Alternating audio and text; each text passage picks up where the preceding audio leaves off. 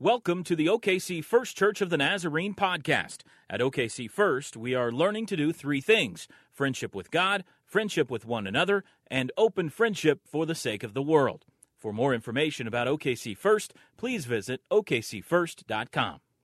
A very familiar passage of Scripture, and those are always fairly challenging passages of Scriptures for your pastor, because sometimes when you preach on a very familiar passage of Scripture, people sort of check out early like, oh, I know this one. I'll go ahead and work on my baseball lineup or whatever it might be. But there are some really important things that we need to hear from this passage of Scripture. And in fact, each week, because this is such an important book, I think, this is such an important book of the Bible, each week we're putting something like this in your worship folders. And this is provided so that you can, as we move along, you might have something there that you would want to jot down. We're going to talk about today the sower, the seed, and also the gospel. And I want to start by showing you a pretty familiar, some of you may recognize this right off the bat. Where is this? Somebody who knows. Where is this? Yeah, this is on campus down at OU. This is actually a sculpture that's entitled The Sower. Now, something I didn't know about it, this is actually, the face of the sculpture is actually David Ross Boyd, who was the first president of OU. And he is a guy who actually, in the process of walking the highways and byways of Oklahoma, talking about the importance of education, he actually, every time he had a major speech, he planted a tree. So there's a lot of ways in which, and he planted a tree because he said, this is the way that we seed the ground. Education is the way that we seed the ground and we make positive change. We seed the ground with education, and so to commemorate each one of those speeches, he would plant a tree. And so that is his likeness there, and we will use that likeness as we talk about this very familiar passage, a sower went out to sow. Now, you'll notice there in verse 1, it says, that same day. We need to talk about that day. That day was a tough day for Jesus.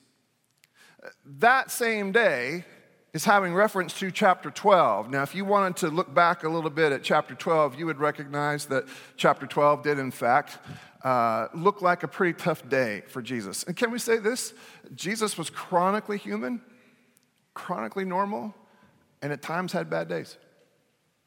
Is that all right? You need to know that there were days that were particularly tough for Jesus, and I'm telling you, chapter 12 was one of those days. In the course of chapter 12, Jesus was resisted. This gospel message that's all about life and hope and health and help. Why wouldn't everybody just snap this up? I don't know. I still don't know. But sure enough, people resisted. There were people who stood up and resisted out loud. There were people who said, Jesus, what you're saying is so far beyond the realm of the traditional, we find it to be dangerous. And we don't like your message, and frankly, we don't like you. Jesus is at some point in chapter 12 told, you must have a demon. That's the only way you can cast out demons. You must know them all.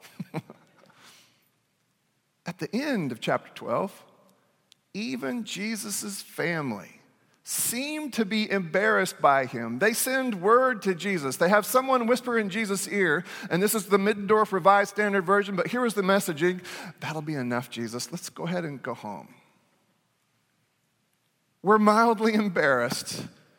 Don't know who you think you are, but we think as your family, it's time we get you home and in bed. It's one thing to have this pushback from the Pharisees. You kind of almost expected that. The scribes, you kind of expected that too, because Jesus all the time was wandering beyond the boundaries where the scribes were concerned. But to have your own family wonder whether or not you were legit, whether or not you actually had something of worth to say, to have your own family seemingly intimate, we are embarrassed by you. That would be the toughest part for me. In response, Jesus says, okay, who are my mother and my brothers and my sisters? It's these people, those who do the will of my Father in heaven. And it's a killer line. It's a killer line. I just don't know that he actually felt any better after delivering a killer line. So I think a somewhat anguished Savior, a somewhat anguished Messiah, goes where he goes to try to get some space. But when you're Jesus, you don't often get very much space because by now the crowds have caught on. This Jesus is something special and he says incredible things. And not only that, this Jesus does incredible things. And so Jesus, though he's trying to get some space, it really looks to me like he's trying to get some space. He does that quite a bit, just tries to find some headspace to think and maybe just sort of calm down. He does not get it this day. In fact, so many people follow him to the waterfront that he gets into a boat, pushes out away from the shore a little bit. And this is the way it went way back when. He sat down in the boat, and then the congregation of the audience stayed standing while he spoke. Now again, I can empathize with Jesus if at any point during his ministry he asks himself this question: why do some people get it while others don't? As your pastor, I can tell you it is fascinating, and someday someone's going to do an incredible science experiment or maybe even write a killer book. It is a really fascinating thing that two different people could hear the exact same words and receive them differently. One like a drink of very cool water that refreshes the soul all the way down to your belly button. Amen. And others like, how dare you say this sort of thing to us in church? Beyond that, and beyond a sermon, it is interesting and befuddling to see that some people get it and some people don't. Do you see that? Do you see that? Do you see that across the landscape of faith, let's say, do you see that some people get it and some people don't? Beyond that, are you, like me, interested when you see someone who gets it but doesn't look like they should get it? Or someone who doesn't get it who really should? Do you see that? I see it. I'm sure you see it. I'm sure Jesus sees it. I'm sure Jesus sees it. As a matter of fact, I think Jesus is working through this as he tells this really important parable. I'm sure Jesus is working through this reality that Jesus can stand up and speak and teach and preach and pastor and minister, and all of those words and all of those movements can be received differently by different people, and he will look up and say, oh, these people that I didn't expect to get it really get it, and these people over here who really should get it really don't. And this parable seems to be Christ's way of helping all of us to see that some people get it and some people don't. And maybe we can draw some sort of conclusion that will help us to understand whether or not we are getting it, and if for some reason we are not, what we can do about it. So, a couple things about chapter 13. Jesus ministering to this crowd now. It's not just the disciples. It may not just be believers. It might be a very wide variety of people.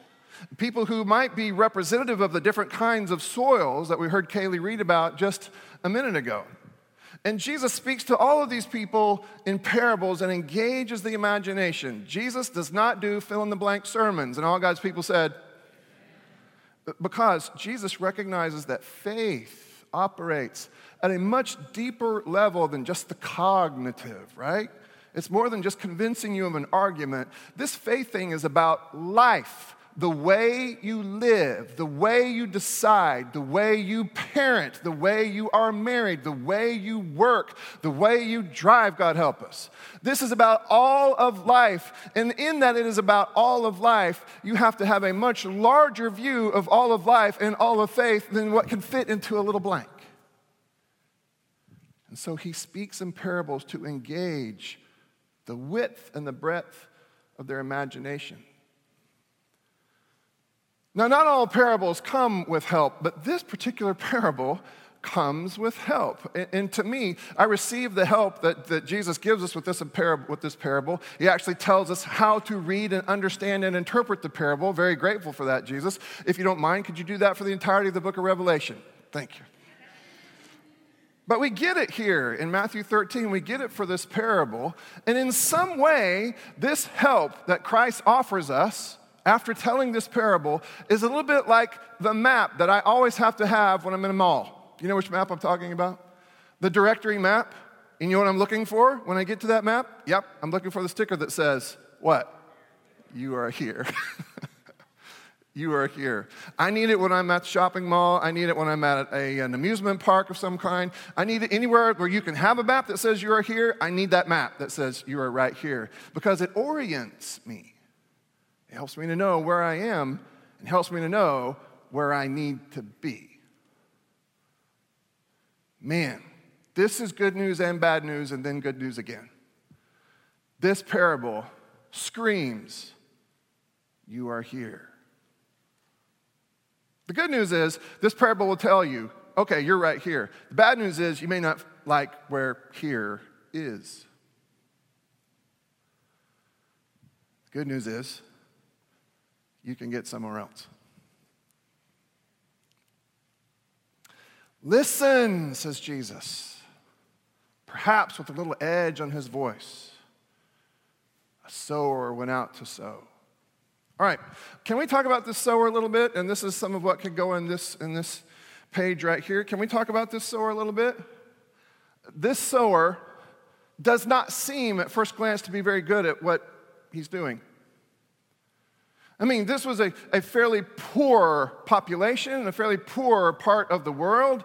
Seeds were valuable. Either this person has terrible aim,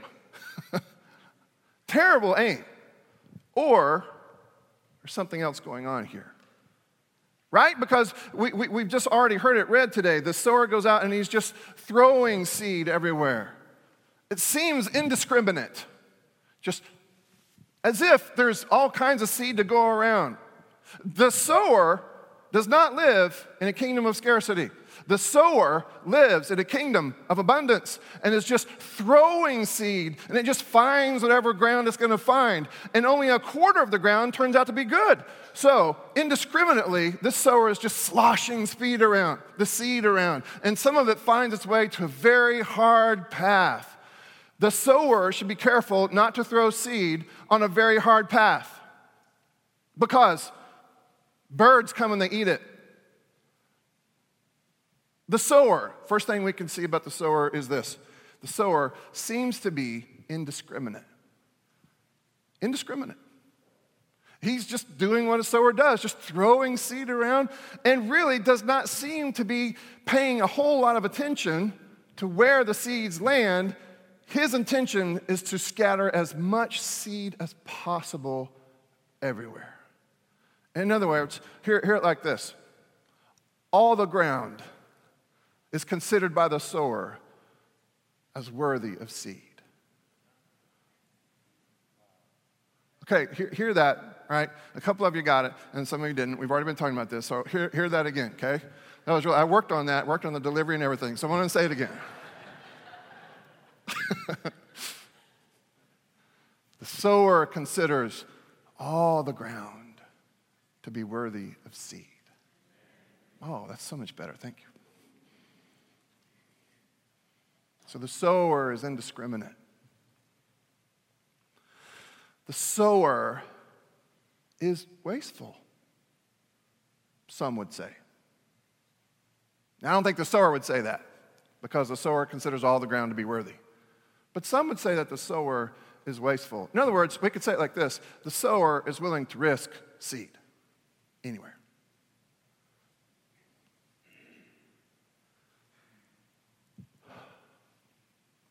The seed. What are we talking about here? Well, there are a lot of different things we could say, right?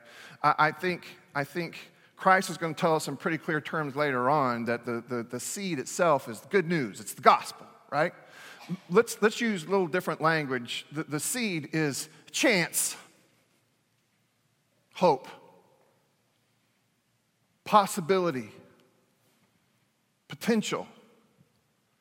And yeah, all of that to me resonates with this concept of good news, gospel, what Christ offers us, what the sower offers all of us, and scattering all the seed around is another chance, more hope, a chance for a changed life, a chance for a new trajectory. Everywhere, all the ground deserves seed. Everybody, the seed is hope, possibility, the possibility of a new future.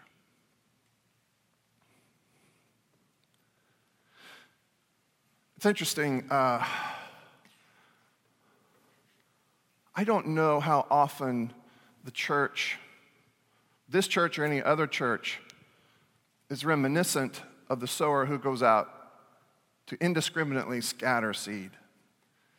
I mean, I've been a part of a couple of different committees and councils who think about strategic ways to plant a church. And I have been around these councils and committees when they have done really, really hard work to study the demography. Like, is this going to be a place? Because we want to make sure with limited resources, that we make maximum impact. And so we're going to study and study and study so that our scattering of our seed can be sort of laser guided. And I got to tell you, that is not the posture of this sower or this seed. It's almost as if this sower has a handful of seed and is just walking around going whoosh, whoosh. Let's see what happens now. Whoosh. Let's see what happens now.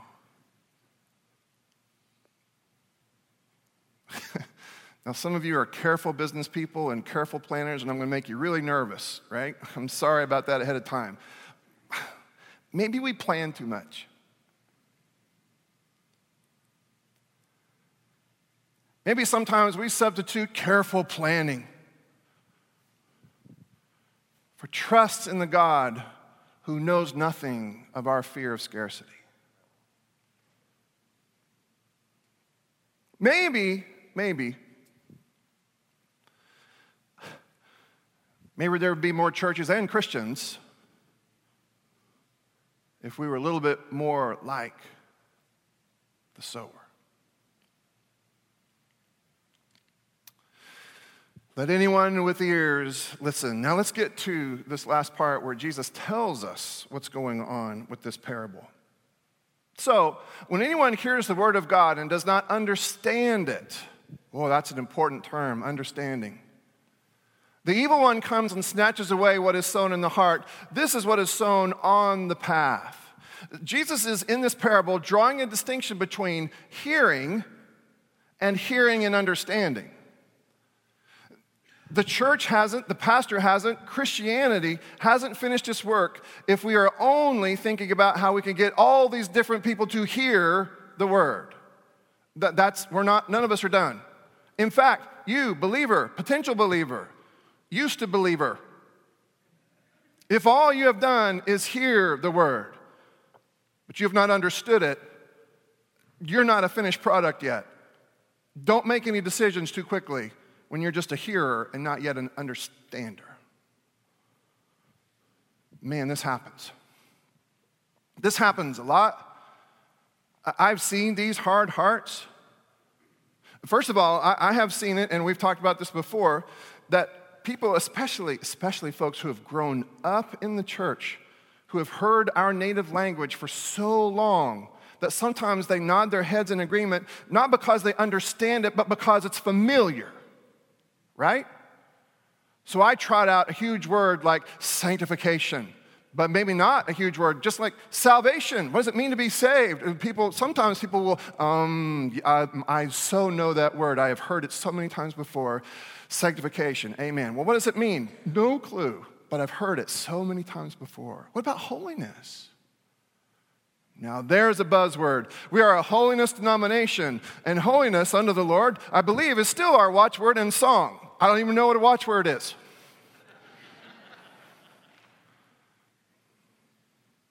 Man, some of the hardest hearts I have ever seen that remind me most of this very hard path where the seeds don't seem to be able to penetrate. Some of the hardest hearts I've ever seen did not grow up outside the church, they grew up inside the church.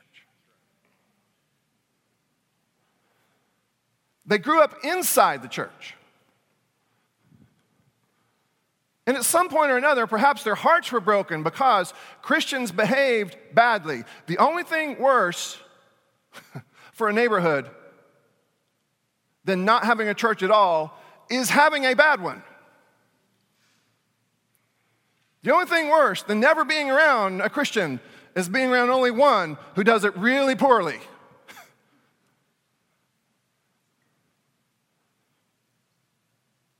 I know some of these folks. I am in contact with some of these folks. I really enjoy. You know how some people like to slow down when they see a car accident on the side of the road? I'm kind of that person. When faith has come apart, I want to know what has happened. I will never forget sitting across from a man who had a graduate degree in theology, who no longer believed, and in fact, lied his way through his graduate degree, even taught Sunday school in a local church. I will never forget sitting across from this man as he wept and said to me, "I wish I could believe." I sat across from another man who called himself an atheist. I know the atheists exist, right? I know that they do. But sometimes people who refer to themselves as atheists, really what they are desperately disappointed in what they've seen in Christians and churches. Folks, we have had ministry interns here that we have coddled and protected and shepherded, that we have fed and nourished as best we can. And they get ready to leave, and they're so excited. And I have been the guy who's been a little bit of rain on that parade, and I've said, hey, please be careful. Please be careful. Please make sure that you interview that board just as much as they're going to interview you. I have seen folks wander into ugly church situations and wander away, not just from the church, but from faith. I'm telling you, the hardest soil I've ever seen, I've seen in people who grew up in the church. This is part of the reason I'm so grateful for you. This is part of the reason I'm so grateful for you. You're a good place to heal. You're a good place to ask the hard questions. You're a good place to be in pain, actually. You're a good, healing, helping church. I've seen this too. As for what was sown on rocky ground, this is the one who hears the word and immediately receives it with joy. Yet such a person has no root, but endures only for a while. And when trouble or persecution arises on account of the word, that person immediately falls away. Really important phrase here. When trouble or persecution arises on account of the word. Hear me say this. Christianity is super hard. Super hard. It's super hard because in Christianity, what we're supposed to do is follow around this Jesus, and you kind of see how it worked out for him.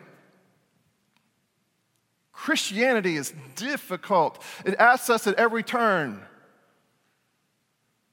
to deny ourselves. Jesus goes as far as to say, deny yourself and take up your cross. That's just pain after pain after pain. Christianity is difficult. Now, I have known a lot of Christians who can be super Christian when the service is just right. Maybe it's a camp service, maybe it's a local church service, maybe it's a General Assembly service, maybe it's an NYC service, and so long as you have all of those holy goosebumps, and trust me, I believe in the validity of holy goosebumps. I really do. I think holy goosebumps are a good thing. They're a happening thing. It's not a bad thing at all. Here's the problem. If that is the sum total of your Christian experience, you're in shallow ground. Because Christianity, by the time you get out into the real world, is hard. It's hard. And I have seen this. I have seen people who would say to me, I really need the music to be this because I really kind of need my hair to stand on end, you know. I really need this or that and the other, and sometimes they want it louder, and sometimes they want it softer, sometimes they want it with organ, sometimes they don't want any organ in the building. Sometimes they want guitar, sometimes they don't. What they really want is the experience, you know, the goosebumps. And I'm fine with that as long as discipleship follows the goosebump. Because we're not just about hearing and experiencing, we're about understanding. I miss these high school kids that are normally right here. A whole bunch of them are in Toronto, Canada, doing really, really hard work. It is a war of attrition. Those Toronto trips are very difficult. They're in a mission trip, but what might also be called an immersion experience into poverty and even homelessness. Every day, they're getting up early. They are going to work with kids who are locked in some sort of cycle of poverty. They are subjected to all of the evils of the inner city that continue to subtract dignity and subtract resource from all these people. And we send our high school kids, my daughter's there too, we send our high school kids there for 10 days.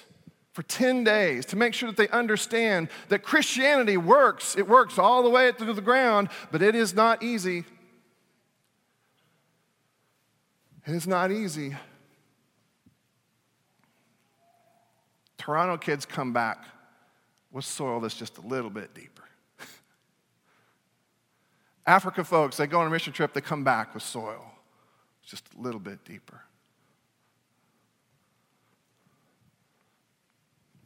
What are you doing to deepen your soil? So that we can move, all of us together, you and me, so that we can move from just hearing to understanding. What are you doing? The wrong answer is nothing. What are you doing?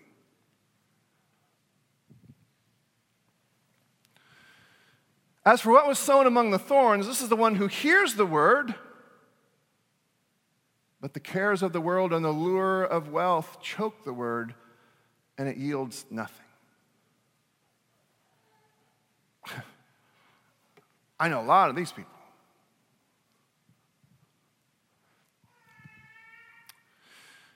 When we gather every week and I say to you, God's mind about you is made up and the news is good, we all make a mistake who feel like faith stops at that point. The faith process does not stop at that point. You and I must remain focused and diligent to be able to hear this word and message of grace, not just on a Sunday, but throughout the week. In fact, the work that we do here together, and by the way, the word liturgy actually means the work of the people. The work that we do, again, not to change God's mind about us, but to change our minds about God. So that through the week, as we drive, as we go home, as we go back to work, we can remain mindful of this very important fact that God's mind about us is made up so that we can maintain this posture of gratitude. And I'm telling you, there's a wisdom that comes with gratitude. There's a wisdom that comes with gratitude that moves you toward Christ's likeness. And we do the work that we do. We do this work on a regular basis, on a weekly basis, to keep all of us, me included, mindful of this very important gospel point that the entirety of faith, the entirety of my relationship with God starts with God and God's heart for me and God's choice for me. But people, if we do not do the requisite things that we need to do, if we do not on a regular basis do the worshiping sorts of things that we need to do, it's not that God will change God's mind about us, it's that we won't know anything about what it is that God feels for us. Can we go back to your devotional life? Oh, great, John. Devotional life. Let me tell you why you need to have devotions. It's not because God will be upset with you if you don't. It's because it's a great way to stay in touch with the gospel truth of grace. And if you don't, then you will worship at another altar called wealth or world. Remember the rich young ruler? Jesus says, I have all of this seed for you, rich young ruler. Oh, look at all of this seed. I have all of this seed for you. Rich young ruler ultimately said, I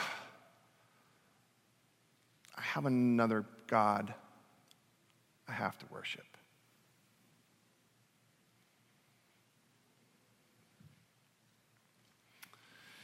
But as for what was sown on good soil, this is the one who hears the word and understands it, who indeed bears fruit and yields, in one case 100-fold, in another 60, and in another 30. This is amazing return on investment. Amazing. So big that would have caught the attention of the farmers or anyone with any kind of farming experience. 100-fold. They were having parties if they had 7-fold return on their seed investments. 100 was just unimaginable.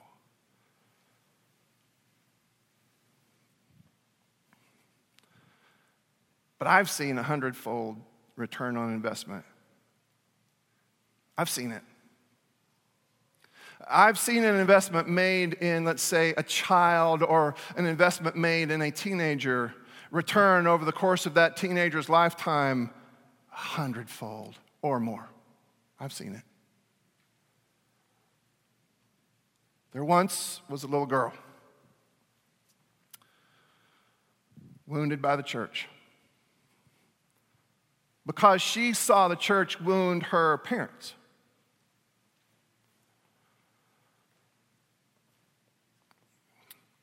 She saw the church wound her parents, and as a result, at the tender age of 6, she lost everything.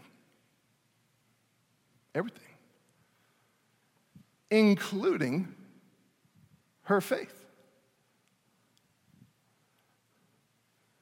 So much so that by the time that the family would really relocate and actually come here, this young lady was pretty bold and pretty confident as she said, none of this is real. None of this is real. This doesn't work. This is all made up. Said it right out loud. You know, most of us at least have the decency to keep that to ourselves. She said it right out loud. And here was the response from her children's pastor, you're still welcome here. You'll always be welcome here. I was asked not too long ago, by a skeptic, hey, when does anybody get saved? When does anybody get saved around here? When are they not? Man, I don't know if you know Bob Corey, but that is one beautiful man. I met with Bob Corey just the other day, and he was telling me, he said, Pastor, we had some guys coming from the Carver Center not too long ago, and you may not know this, but one of the guys that we were bringing over from the Carver Center was an avowed witch who's actually in the Wiccan tradition, and he actually said to me, the only reason I'm coming is because I get out of that jail for a little bit, but I don't want you talking to me about any of this faith stuff. And Bob said, all right, just keep coming. Just keep coming. After a few months, asked Bob to go with him to the altar to accept Christ. Turns out this man also had a wife, strangely enough, it was his girlfriend at the time, also a witch. He said to her, honey, you need to come to this. You need to meet me at this church. She said, no, I'm a witch, I won't do that. He said, just come with me. She finally relented and came. A few months later, she knelt. You didn't know this, did you? She knelt and received Christ. Here's what I've noticed. Jesus Christ draws a distinction between hearing and understanding. Seems to me the difference between hearing and understanding, or maybe a better way to say it, here's how we get from hearing to hearing and understanding. Somebody takes us by the hand and walks us all the way to hearing and understanding. And maybe that's in a Sunday school class. Maybe that's in a small group. Maybe that's because a pastor takes your hand and walks you that way. I'm not sure. But I am sure that we need one another if hearing is ever going to become hearing and understanding. Hey, church, I don't care how long you've been in the church. If you are not involved in your own life of faith,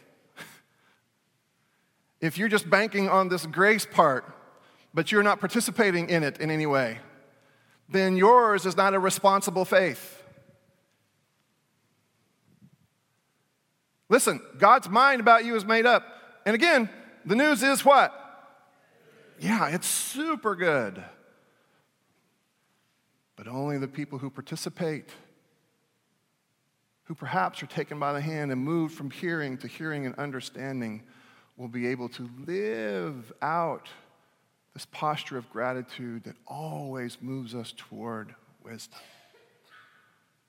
Always moves us toward wisdom. By the way, that young lady I talked to you about before,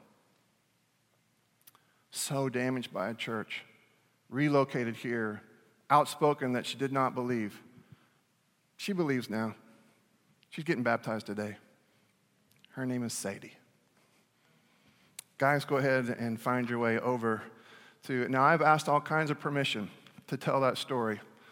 And I've gone back and forth on whether or not to tell it, but when I read her testimony, she tells it, so I thought I could too. But I want to say to you again. Oh, we're going to relocate to all get a good seat? That's a good idea.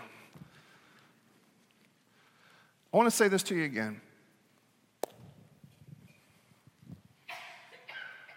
And this goes in that last question. What is the gospel in this passage? Here's the gospel in this passage. There are a couple of really big, huge gospel moments in this passage, and the first one goes like this. Ready? No matter what kind of soil you are today, whether you're the hard ground or the thorny ground or the shallow soil, no matter what kind of soil you are today, God will be around pretty soon throwing seed again. And you will always have the next opportunity. Now, you will always have the opportunity to deny it and refuse it and ignore it. But God will be back with seed. Here's the second gospel moment in this for us. We really can be used like tools in the hands of God to help handhold and draw people from hearing to hearing and understanding. God really does use us to impact one another. And my question is, who's leading you? And the question that's just as important goes like this: who are you helping? Who are you helping? All right. Here's how we do baptisms around here. If you're visiting, welcome. You're going to enjoy this. We all have a part in baptism because there's a real sense in which Sadie is initiated and adopted into this family in a very official sort of way. And so when she comes up out of the water, Sadie, what we're going to do is holler and scream and clap like crazy people. Am I right about this? Am I right about that? Yes. So we're going to practice that, okay? 1, 2, 3. Yeah, very good. Very good. So as is our custom, we're going to hear her testimony read by her mom, and then Lisa's going to walk us through this very important ritual. And Sadie, we are so happy for you and can't wait to see what God's going to do in and through and with you. All right, well, guys, obviously, in the process of this, I received a huge blessing.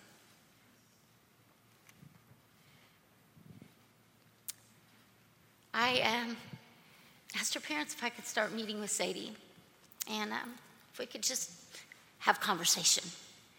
So our very first time to meet, I just told Sadie, ask any question you want. I am open, and I am here just to do the best I can, and answering any question. And we just began to allow God's presence to be with us, and for her to ask the questions. And God made our space and our time together very comfortable and very open. And that was the one thing I said to Sadie when she came and kind of boldly said, I don't believe, is I just said, just be open. Just remain open. And let's see what God's Spirit might do. And guys, he was so faithful. Sadie is an amazing, amazing girl. her depth of understanding as we talked and as we understood and began to discover who God was together. Her depth of understanding, God's Spirit has been with her and has guided her. So it's been a huge blessing for me, Sadie, to be a part of those conversations, and we're going to continue doing them. I have 10 questions on my desk right now that she brought to our last baptism class, so we will get to those. But it has been my pleasure to journey with her. And I just thank God. I thank God for the ways in which he works. I thank God for your boldness. I thank him for the ways in which you were able to be open with us about your doubt. That is beautiful. It is beautiful because it opens the door for God's Spirit to work. So I am so thankful. Sadie, this is a blessed day for me as well, and to be a part of it. I love you from the very depth of my heart. Sadie, I now have to ask you some questions. Oh, and I want you guys to know something very special. Sadie, once she decided, I do believe, in one of our last sessions, she told me, I'm about to believe. I mean, she really knew she was ready to believe. And it was on my way back from a wedding that her mom texted me and said, Lisa, Sadie wants to be baptized. She believes. Sadie looked ahead on the calendar. I mean, this has been a couple months, or it was the 1st of June. And Sadie chose her birthday to be baptized. So today is Sadie's birthday. And we are recognizing her birth into the family of God today as well. So this is a special day for Sadie. And I drove back from camp last night to be here for this special day. So it just makes it special all the way around. We love you, Sadie, and we're so excited. We need to ask you these questions now. Are you ready? Okay. Have you accepted Jesus as your personal Savior? Yes. Have you rejected evil and turned away from sin in your life? Yes. I anoint you with oil in the name of the Father, Son, and Holy Spirit, that God will heal you of all sin, evil, and any hurt in your life.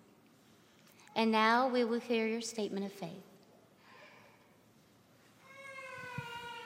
When I was 6, I moved to Oklahoma from Massachusetts. I lost everything: my friends, my house, my pet, and my hope. When I moved, I tried so many churches, but this was my favorite. At first, I did not believe in God, but then I got to know these amazing people. My hope was restored, and I am ready not to be two, but one with God. When you follow Jesus, it does not mean you have the perfect life, but to live knowing you are forgiven. For God is the only perfect one. Amen. And for her verse, what we've done is actually done kind of a Bible mashup. Typically, you don't want to do this, but for this situation, it seemed appropriate. We've taken Rhonda's life verse and added one to it for Sadie, and hopefully she'll do the same for her daughter when she's baptized. So we've taken Joshua 1:9 and Jeremiah 29:11. This is my command: be strong and courageous. Do not be afraid or discouraged. For the Lord your God is with you wherever you go. For I know the plans I have for you, says the Lord. They're plans for good and not for disaster, to give you a future and a hope. Amen, amen.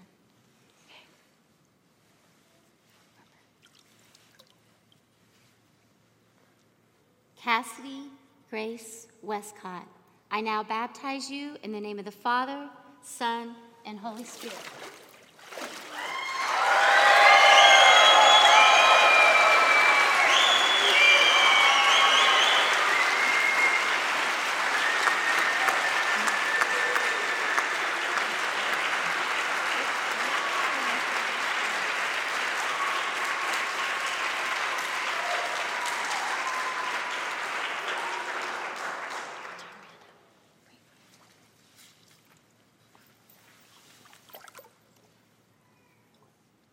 Sadie, and now may God fill you full of his light. May your light shine, may his light shine in you wherever you go. May it shine in how you live, love, and relate to those around you. May God use you in a powerful way to be a sower of good seed, that you may bring other people into relationship with God. And now may God fill you full with his Spirit so that you may walk in his ways all the days of your life. Amen.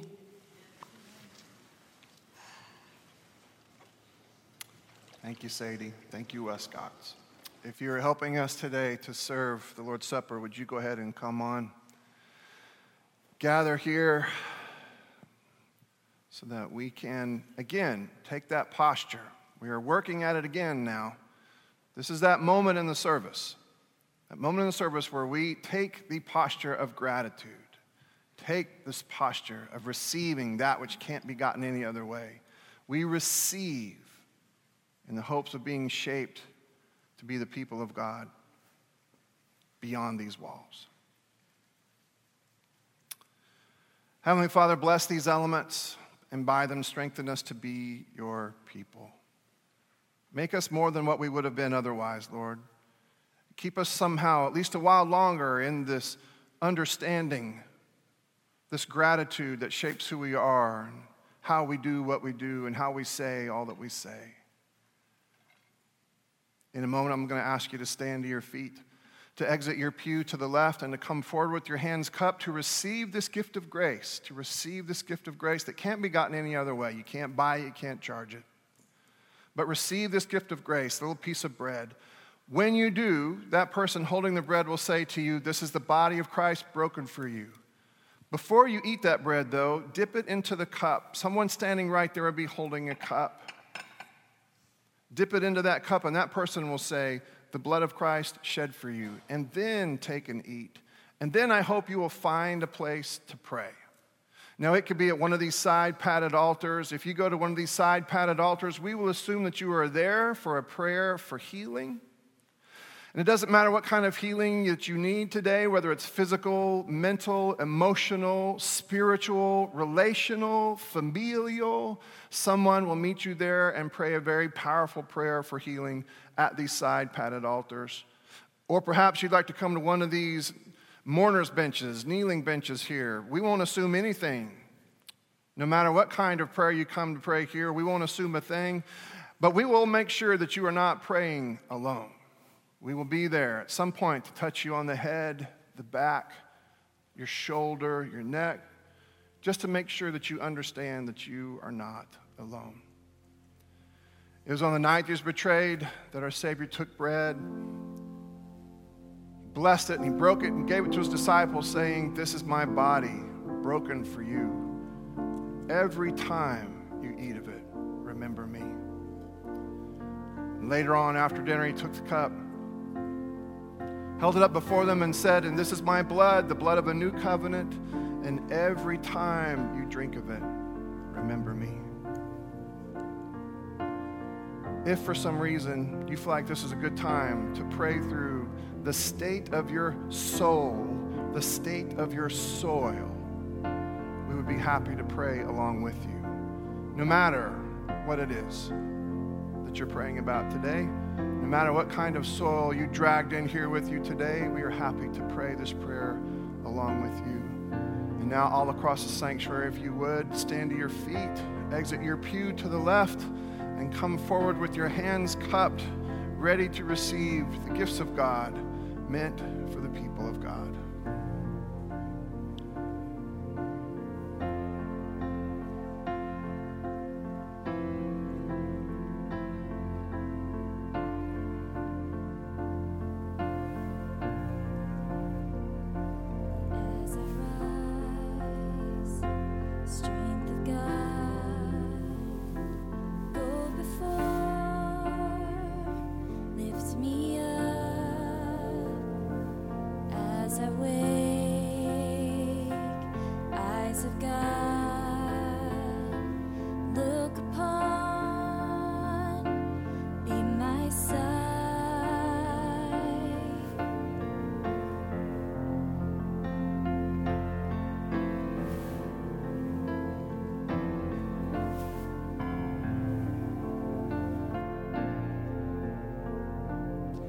As I wait, heart of God, satisfy and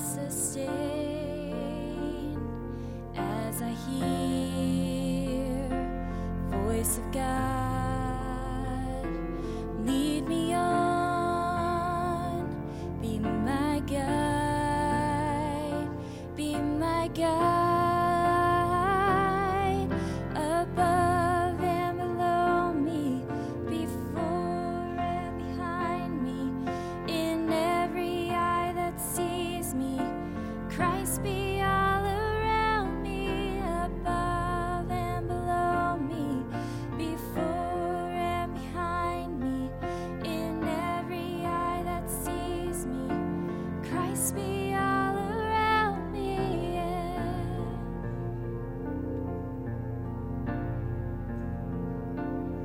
As I go, hand of God, my defense,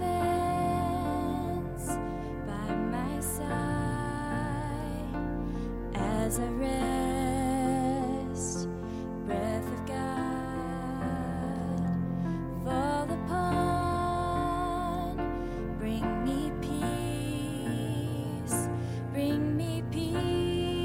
all above and below me, before and behind me, in every eye that sees me, Christ be all around me, above and below me, before and behind me, in every eye that sees me, Christ be all around me,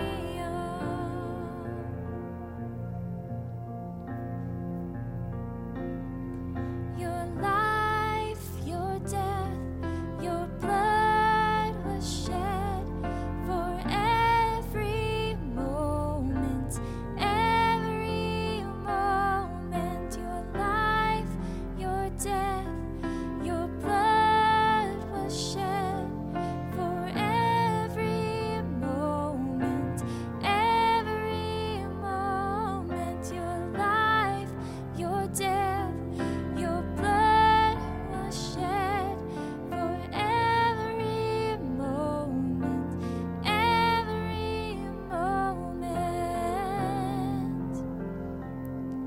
Above and below me, before and behind me, in every eye that sees me, Christ be all around me, above and below me, before and behind me, in every eye that sees me, Christ be all around me, yeah.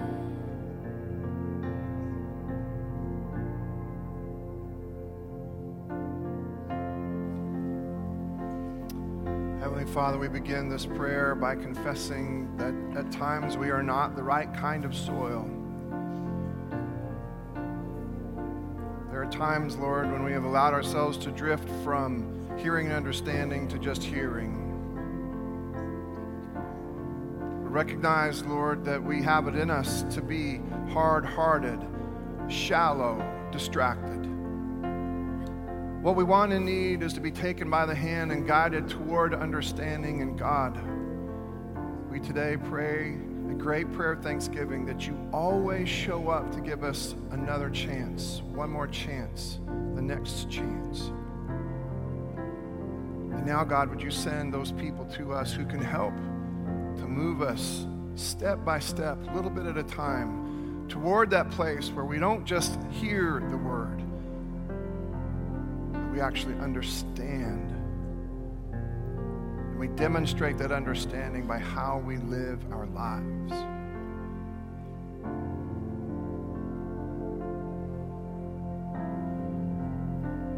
Heavenly Father, we bring other requests and concerns to you now. If you are aware of someone in your life within arm's reach who needs that prayer for healing, then this is a good time to pray that prayer. I would encourage you to be as specific as you know how, but pray for that person that's in need of God's healing touch right now. And pray for LaDonna Bennett, who's facing another surgery here very soon. Pray for LaDonna and Larry, that God would use the normal tools of science and medicine to heal, or that God would do something miraculous that cannot be explained in any other way. We'll take either one. But pray for LaDonna's healing.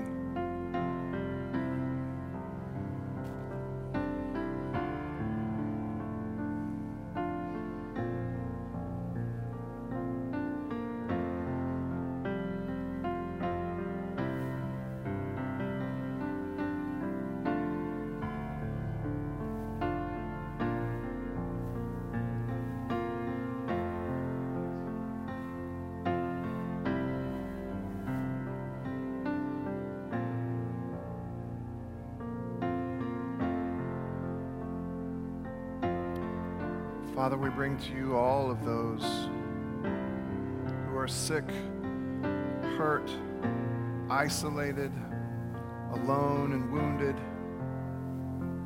And we'd ask that you would heal. We're happy for you to use us to work in and through us to bring healing grace into someone else's life, mind, heart.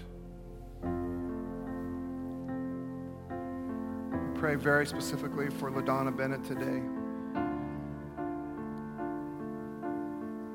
God, would you communicate through doctors and nurses, procedures and medicines? Would you communicate to her so that she cannot miss it, so her family cannot miss it, that you love her? May she see all of the doctors and the nurses. May she see all of it as evidence of your love for her. May Larry and the rest of the family sleep at night in the deep and full knowledge that you passionately love LaDonna Bennett. May she see it in our faces. May she see it and hear it in our conversations. May we too be more and more evidence that you are around, that you are present, that you are active and moving, and that you love LaDonna Bennett.